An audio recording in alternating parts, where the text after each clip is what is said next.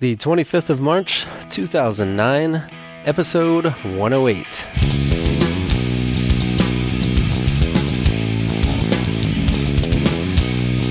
The Rookie Designer, with your host, Adam Hay.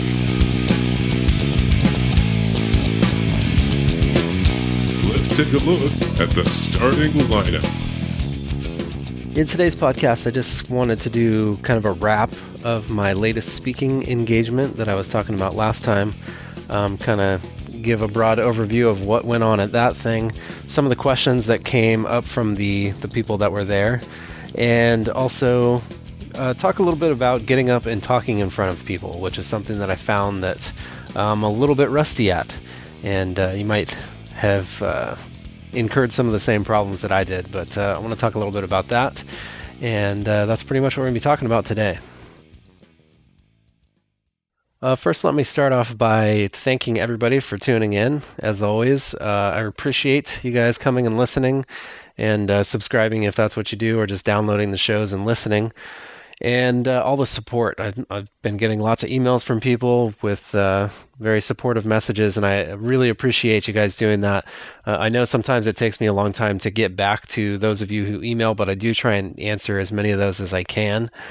Sometimes it's like 3 months later, but I still try and do it. But I really appreciate all the encouragement and the stories about how the show helps you out and all that kind of stuff. It really makes it hard for me to quit, as you've noticed over the last, half a year.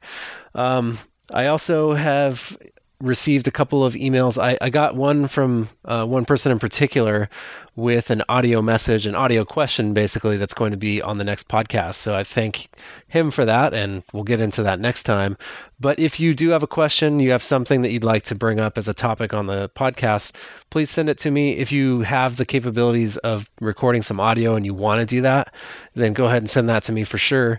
If not, just shoot me an email. You can email me at rdpodcast@gmail.com. That's RD as in Rookie Designer Podcast @gmail.com. You can also go to the forum at rookiedesigner.com/forum and put some topics, questions, anything up there as well. And hopefully I'll get to it that way.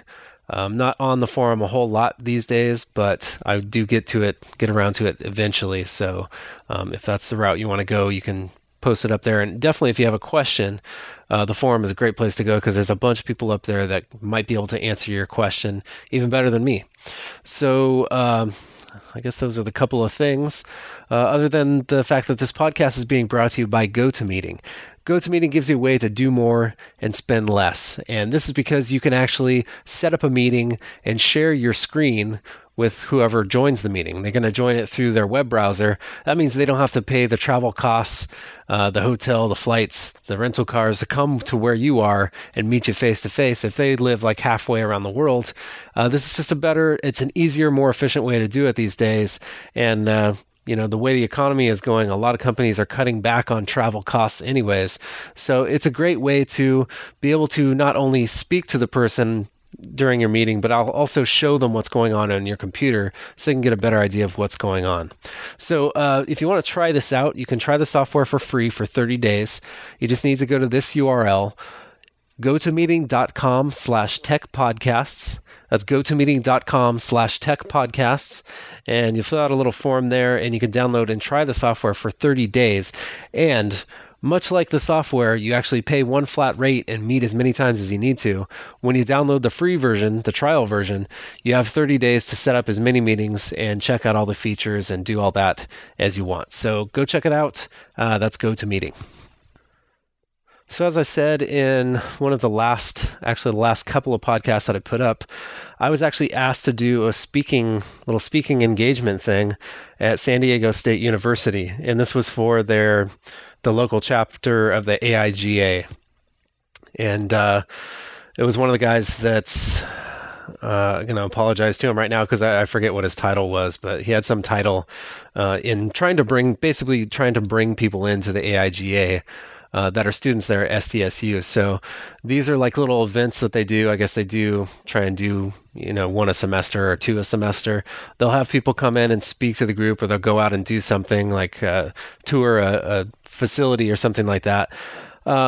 but it's something that they do to try and get people interested and try and get them to join the AIGA. Now, a couple of things from this. First of all, by my doing this, I also we had an agreement that this particular person was going to do an interview with me. And one of the things that people have asked about in the past is, what's so great about AIGA? Why should I join? What are the benefits that I'm going to get? So this is what the information is that I'm going to get from this person. And that's going to become a show later on down the road, whenever we get a chance to get together again and do that interview. But, basically, this was an opportunity for me to, kind of get out there and speak in front of people again. But for this group, it was kind of a way for them to be introduced to jobs that you might really not talk about in college too much. And I think one of the main reasons he wanted me to come was to talk about my daytime job, which is my in-house job. Because you don't talk a whole lot about that in college. You kind of get in this mode, or they put you in kind of groupings, and they try to simulate actually working for an agency where you're working on several different projects that could be for different clients, could be in different industries. They're not going to set you up with the thinking that you're working for one particular client all the time and you're doing everything for them and everything's kind of the same, because frankly, it's not the best way to learn. The best way to learn is to expose you to as many different things as they can. So generally, you're going to be working in what seems more like an agency style of working environment. So I was asked to come speak to this group about one, working in-house and what that entails, what's it like, what's expected of you, and how does that kind of differ from, an agency or what they know of an agency, which is what they've gotten from school. And also talk about freelancing, which is something, again, that you're not really going to get training for that in college. I mean, you get training on the design part and how to do your job. But again, freelancing is more than just design. As we know, it's all the business aspects. It's dealing with clients. So it's like customer service and things like that as well. So they wanted me to talk to them about that too, because again, people don't know a whole lot about it unless they've gone out there and tried it, which some of the students I found had actually done that. They had been freelancing. And if there are students out there listening to this, I think it's a good idea.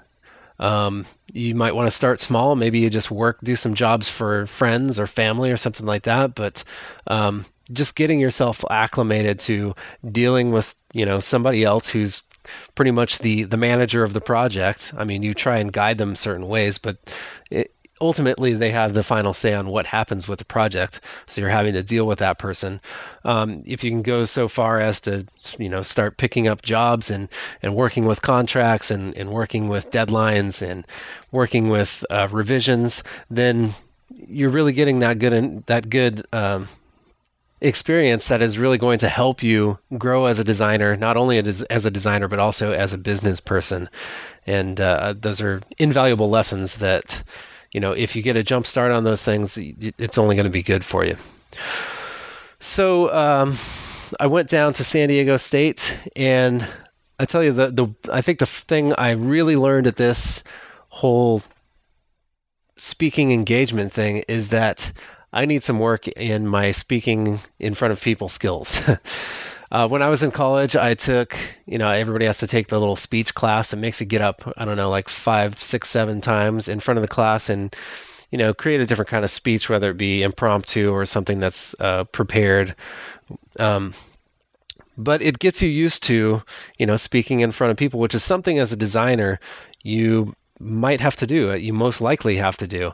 If you're working in any kind of group, or if you have to go present something to maybe the marketing department or, the rest of the company, then you're going to have to get up and speak in front of people. And it's not always the same. I mean, if you're presenting something, it's a little easier than getting up and talking about, your life or your career. It's a little different because you have, I wouldn't say something to hide behind, but you're showing them a piece of work and you're talking about what you did for that work. So it makes it a little bit easier than what I did. But I mean, it's still that thing of being able to get up in front of people and just kind of share openly and not worry about, how you're coming off to them or how you look or, how nerve-wracking it might be making you while you're doing it. And, I didn't think it was going to go super smooth, to tell you the truth, because I haven't got up and talked in front of people in quite some time, but it was a little harder than I thought it was going to be. And I found myself using a couple of crutches. I actually wrote down a little outline for myself, and it wasn't really to read off of. It was more to make sure that I stayed on topic, on point, and talk about the things that I wanted to talk about.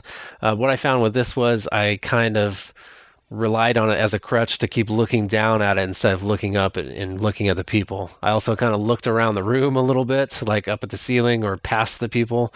Not sure if that was noticeable, but it seemed like something that I probably shouldn't have been doing. Fidgeting with your hands or putting your hands in your pockets, that kind of stuff. I don't think I did that too much, but all kind of not good things to do while you're standing up in front of people.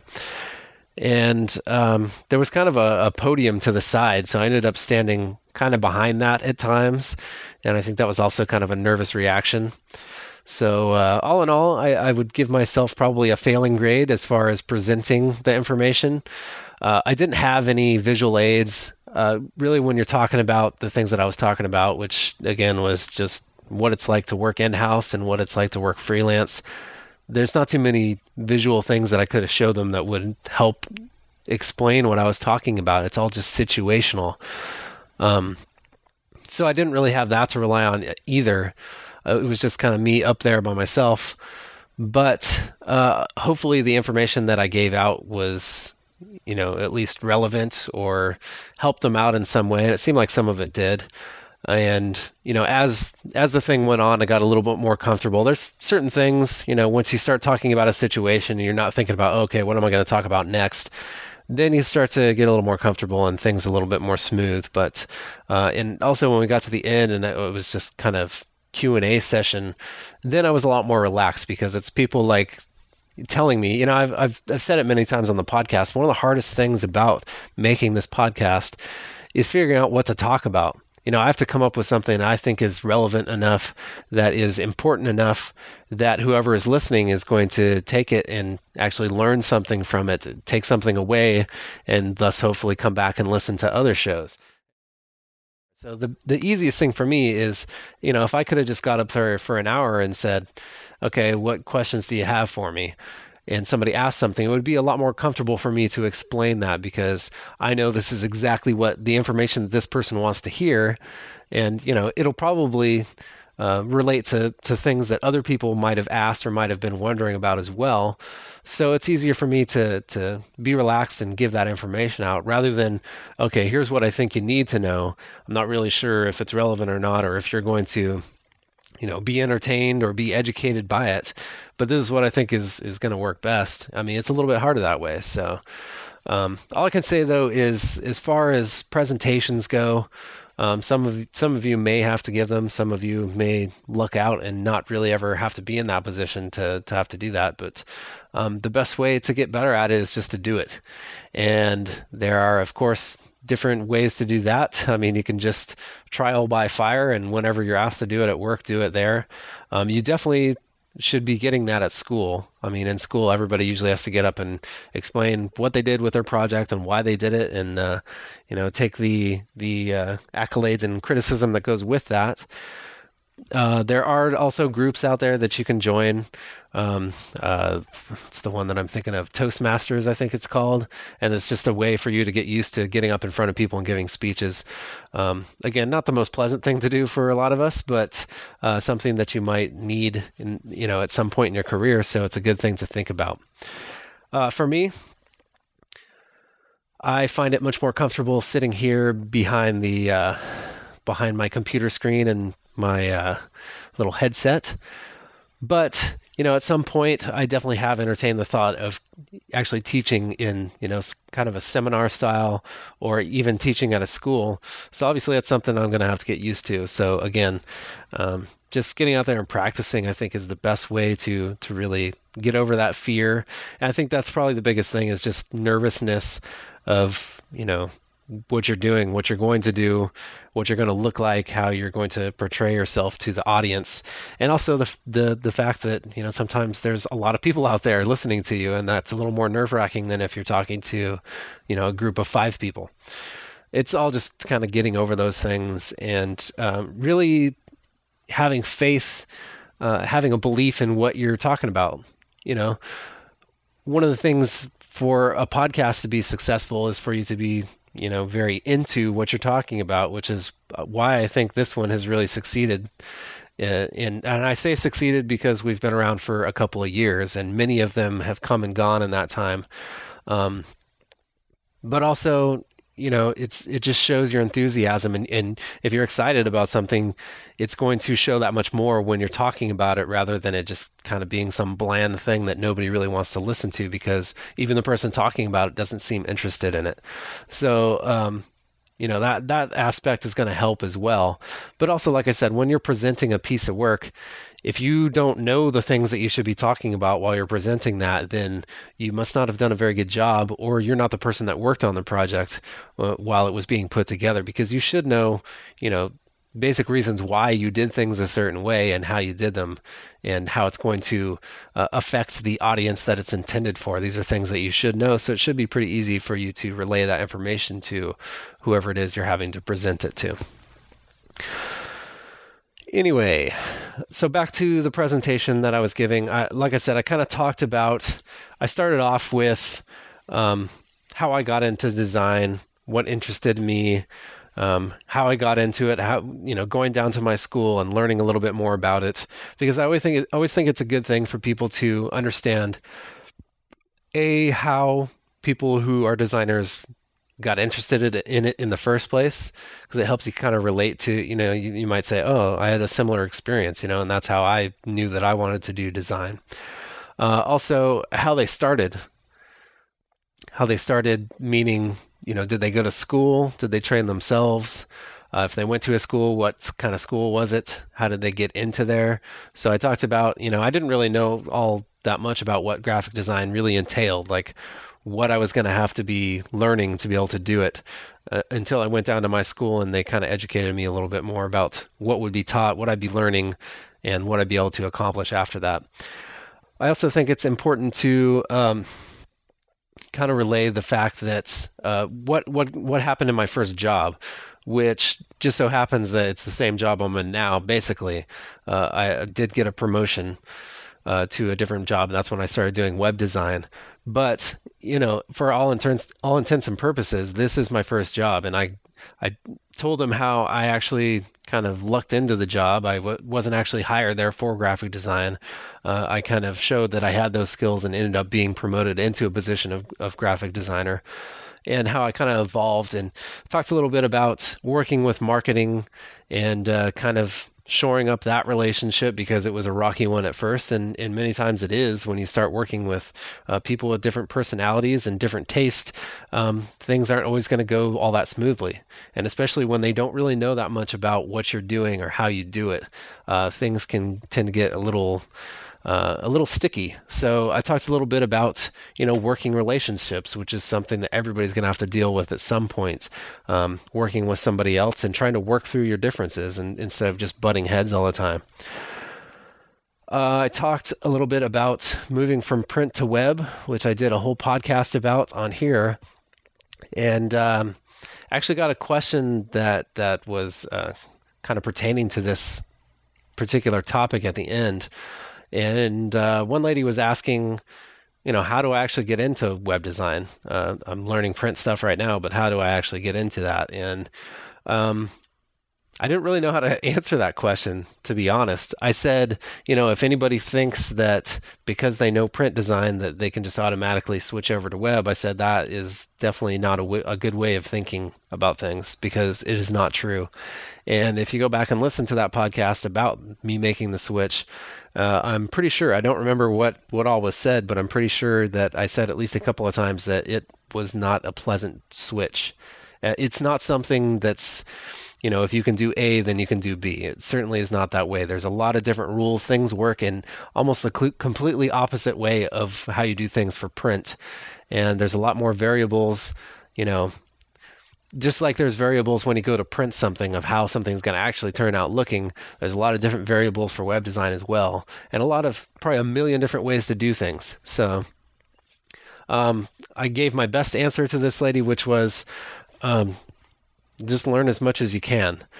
It turns out, from what I heard anyways, at San Diego State, they kind of are heavy on the print, or if you go in a multimedia direction, they're heavy on that. But there wasn't really a whole lot for web design in terms of classes. This is what I was told anyways. And I thought that was kind of weird. And it kind of explained the difference between a designer, I guess a web designer, as opposed to a web developer. Because I find that, few and far between are people who are kind of in the middle of those two. It's usually either a programmer or developer who's building a website, and many times it's not going to look as slick as some of the others, but it's going to have all those bells and whistles because they know how to program things to, interact with the user a lot better.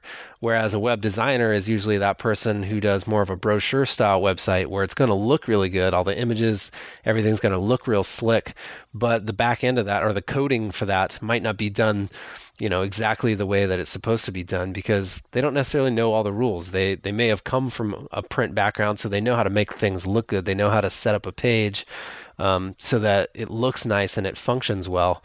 But they're not going to know all the, the JavaScripts and, all the things that are going to make things interact with the user and make for a better experience. So it's not always easy to find somebody who's in the middle of those two people, who has really that artistic side, but also has kind of that nerdy side where they can get into the coding and they can really learn some of that stuff. So that's the biggest challenge, I think. But really just getting in classes.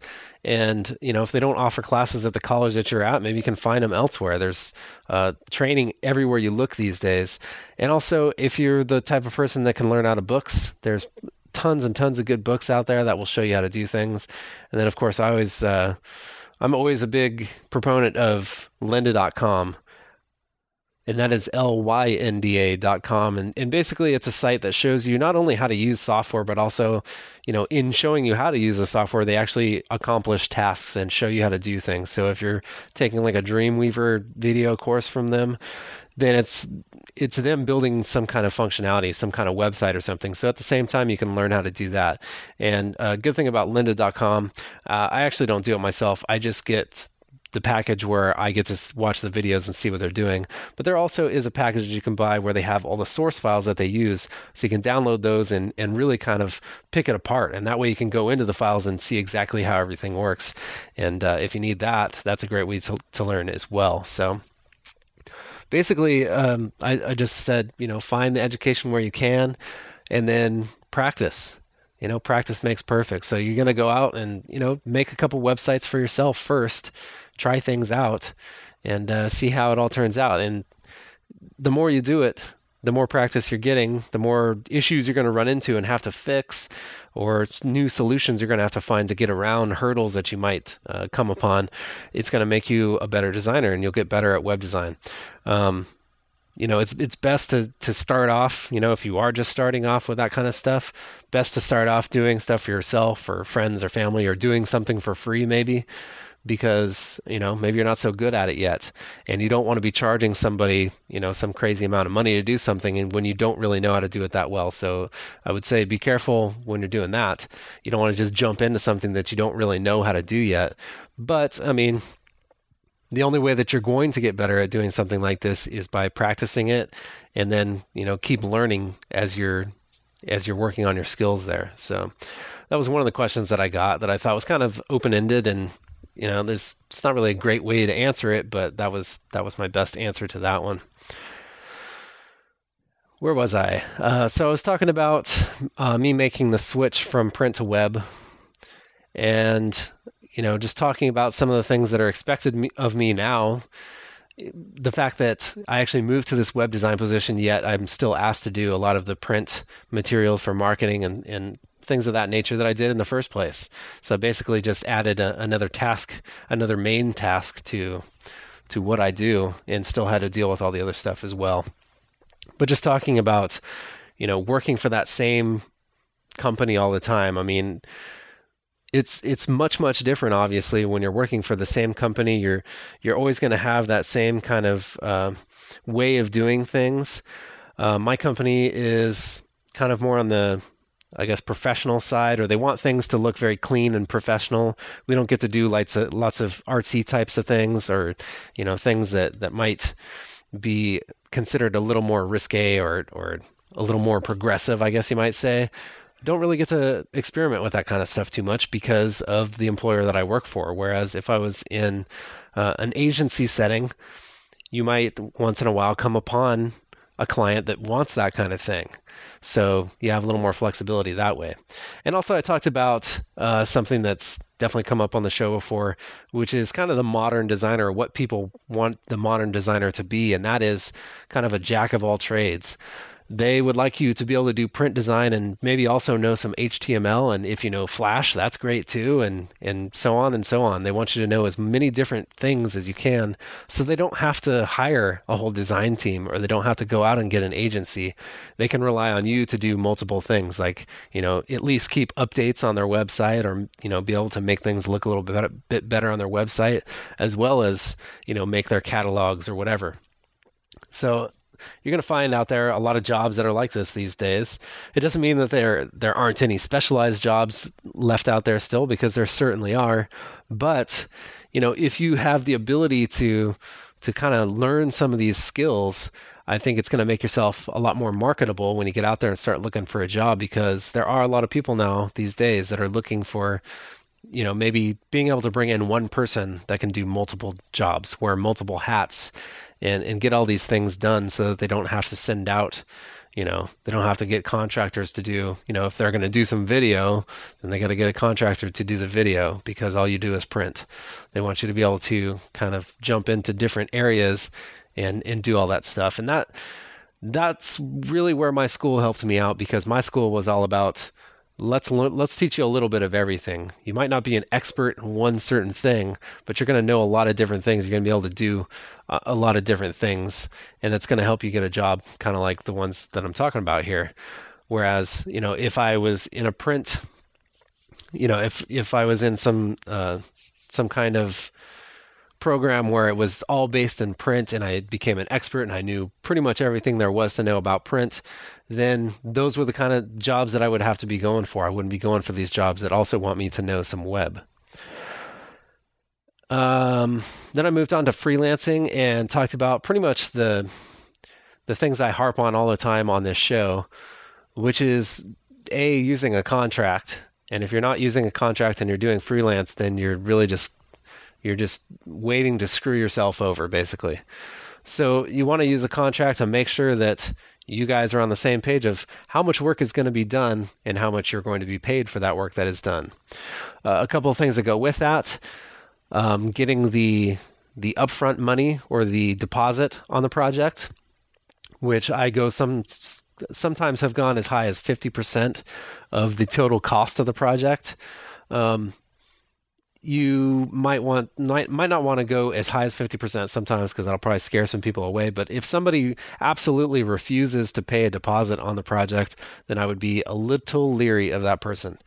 The deposit is simply so that, if they decide, if something goes wrong and they disappear, they don't want to pay you anymore, or if they totally hate the project or the way that it's going and they want to just ditch you, then that's a point where you actually save yourself a little bit. You've already done some of the work, and here you actually have some money to show for that. A couple of questions for this one. I also talked a little bit about setting your prices, setting your rates or whatever, and that's also, I said, some of the biggest questions that ever come up are always, how much do I charge, and how do I come to that number? So I talked about that a little bit. I've talked about that on this show as well. I hate talking about that because everybody, it's such a dicey situation that it's really going to be different for everyone. You have to come up with your own cost. You can't just say, well, I know this designer over here is charging X amount of dollars per hour, and I'm about, half as good as that person, so maybe I'll charge like half as much as they do. You really just need to figure out how much money you want to make realistically, how many hours you're planning on putting into it, and what kind of equipment you need to actually get that done. And you can kind of come to an hourly rate from that, and that's kind of the best way that I explained it. Kind of jumping all around here, so I'm not really sure where I was. But basically, I gave them that bit of information. I was talking about the contract and other things that go along with it. The other thing I talked about was actually getting the client to sign off at certain stages in the project. And I know I've talked about this before, but pretty important stuff, because the last thing you want to happen is to get too far down the road and have them say, this isn't what I wanted. This isn't the right direction. This isn't where we're supposed to be at this point. So find stopping points in your projects.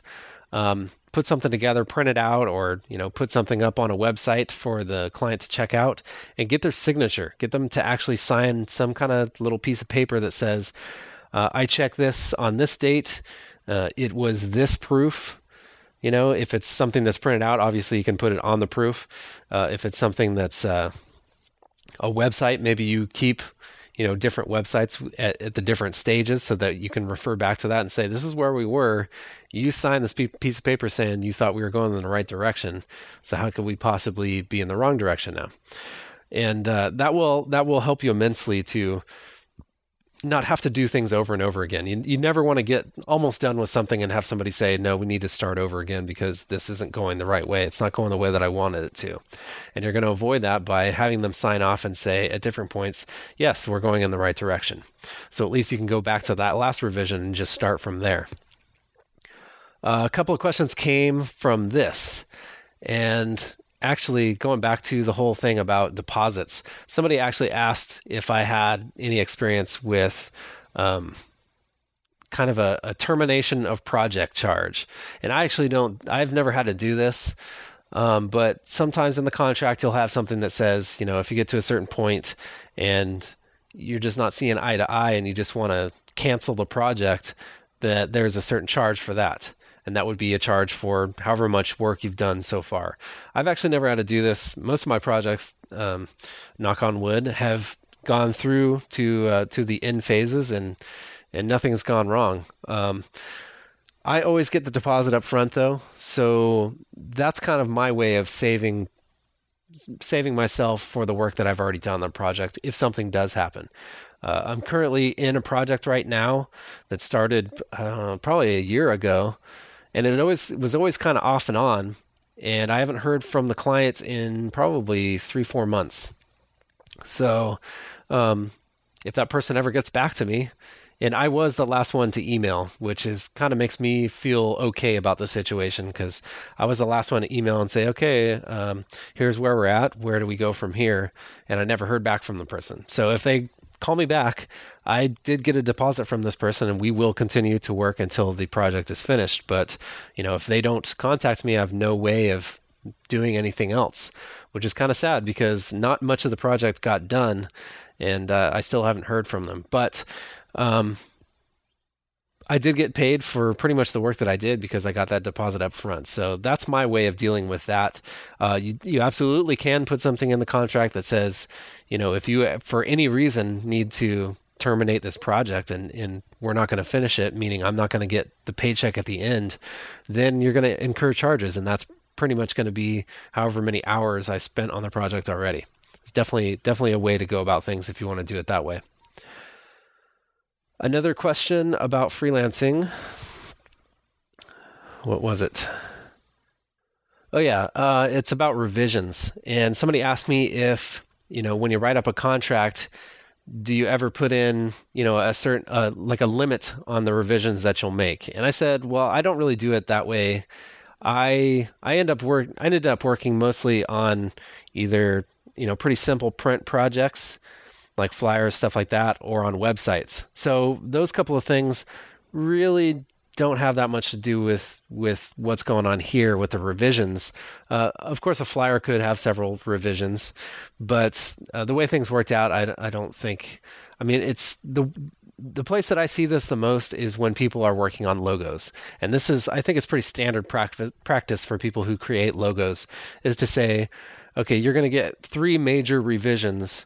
And then at that point, if you want more revisions or major revisions, which means that you're pretty much starting from scratch again and making a whole new logo, or at least changing, 50 to 75% of something we've already made, then you're going to start to incur charges because I gave you 3 chances to try and get that logo the way you wanted it.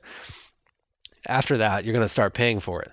And of course, once you do those 3, you can always do tweaks to it and stuff like that. And that's not going to cost you extra. But we're talking like major revisions, like I have to go back and spend hours and hours on this thing again.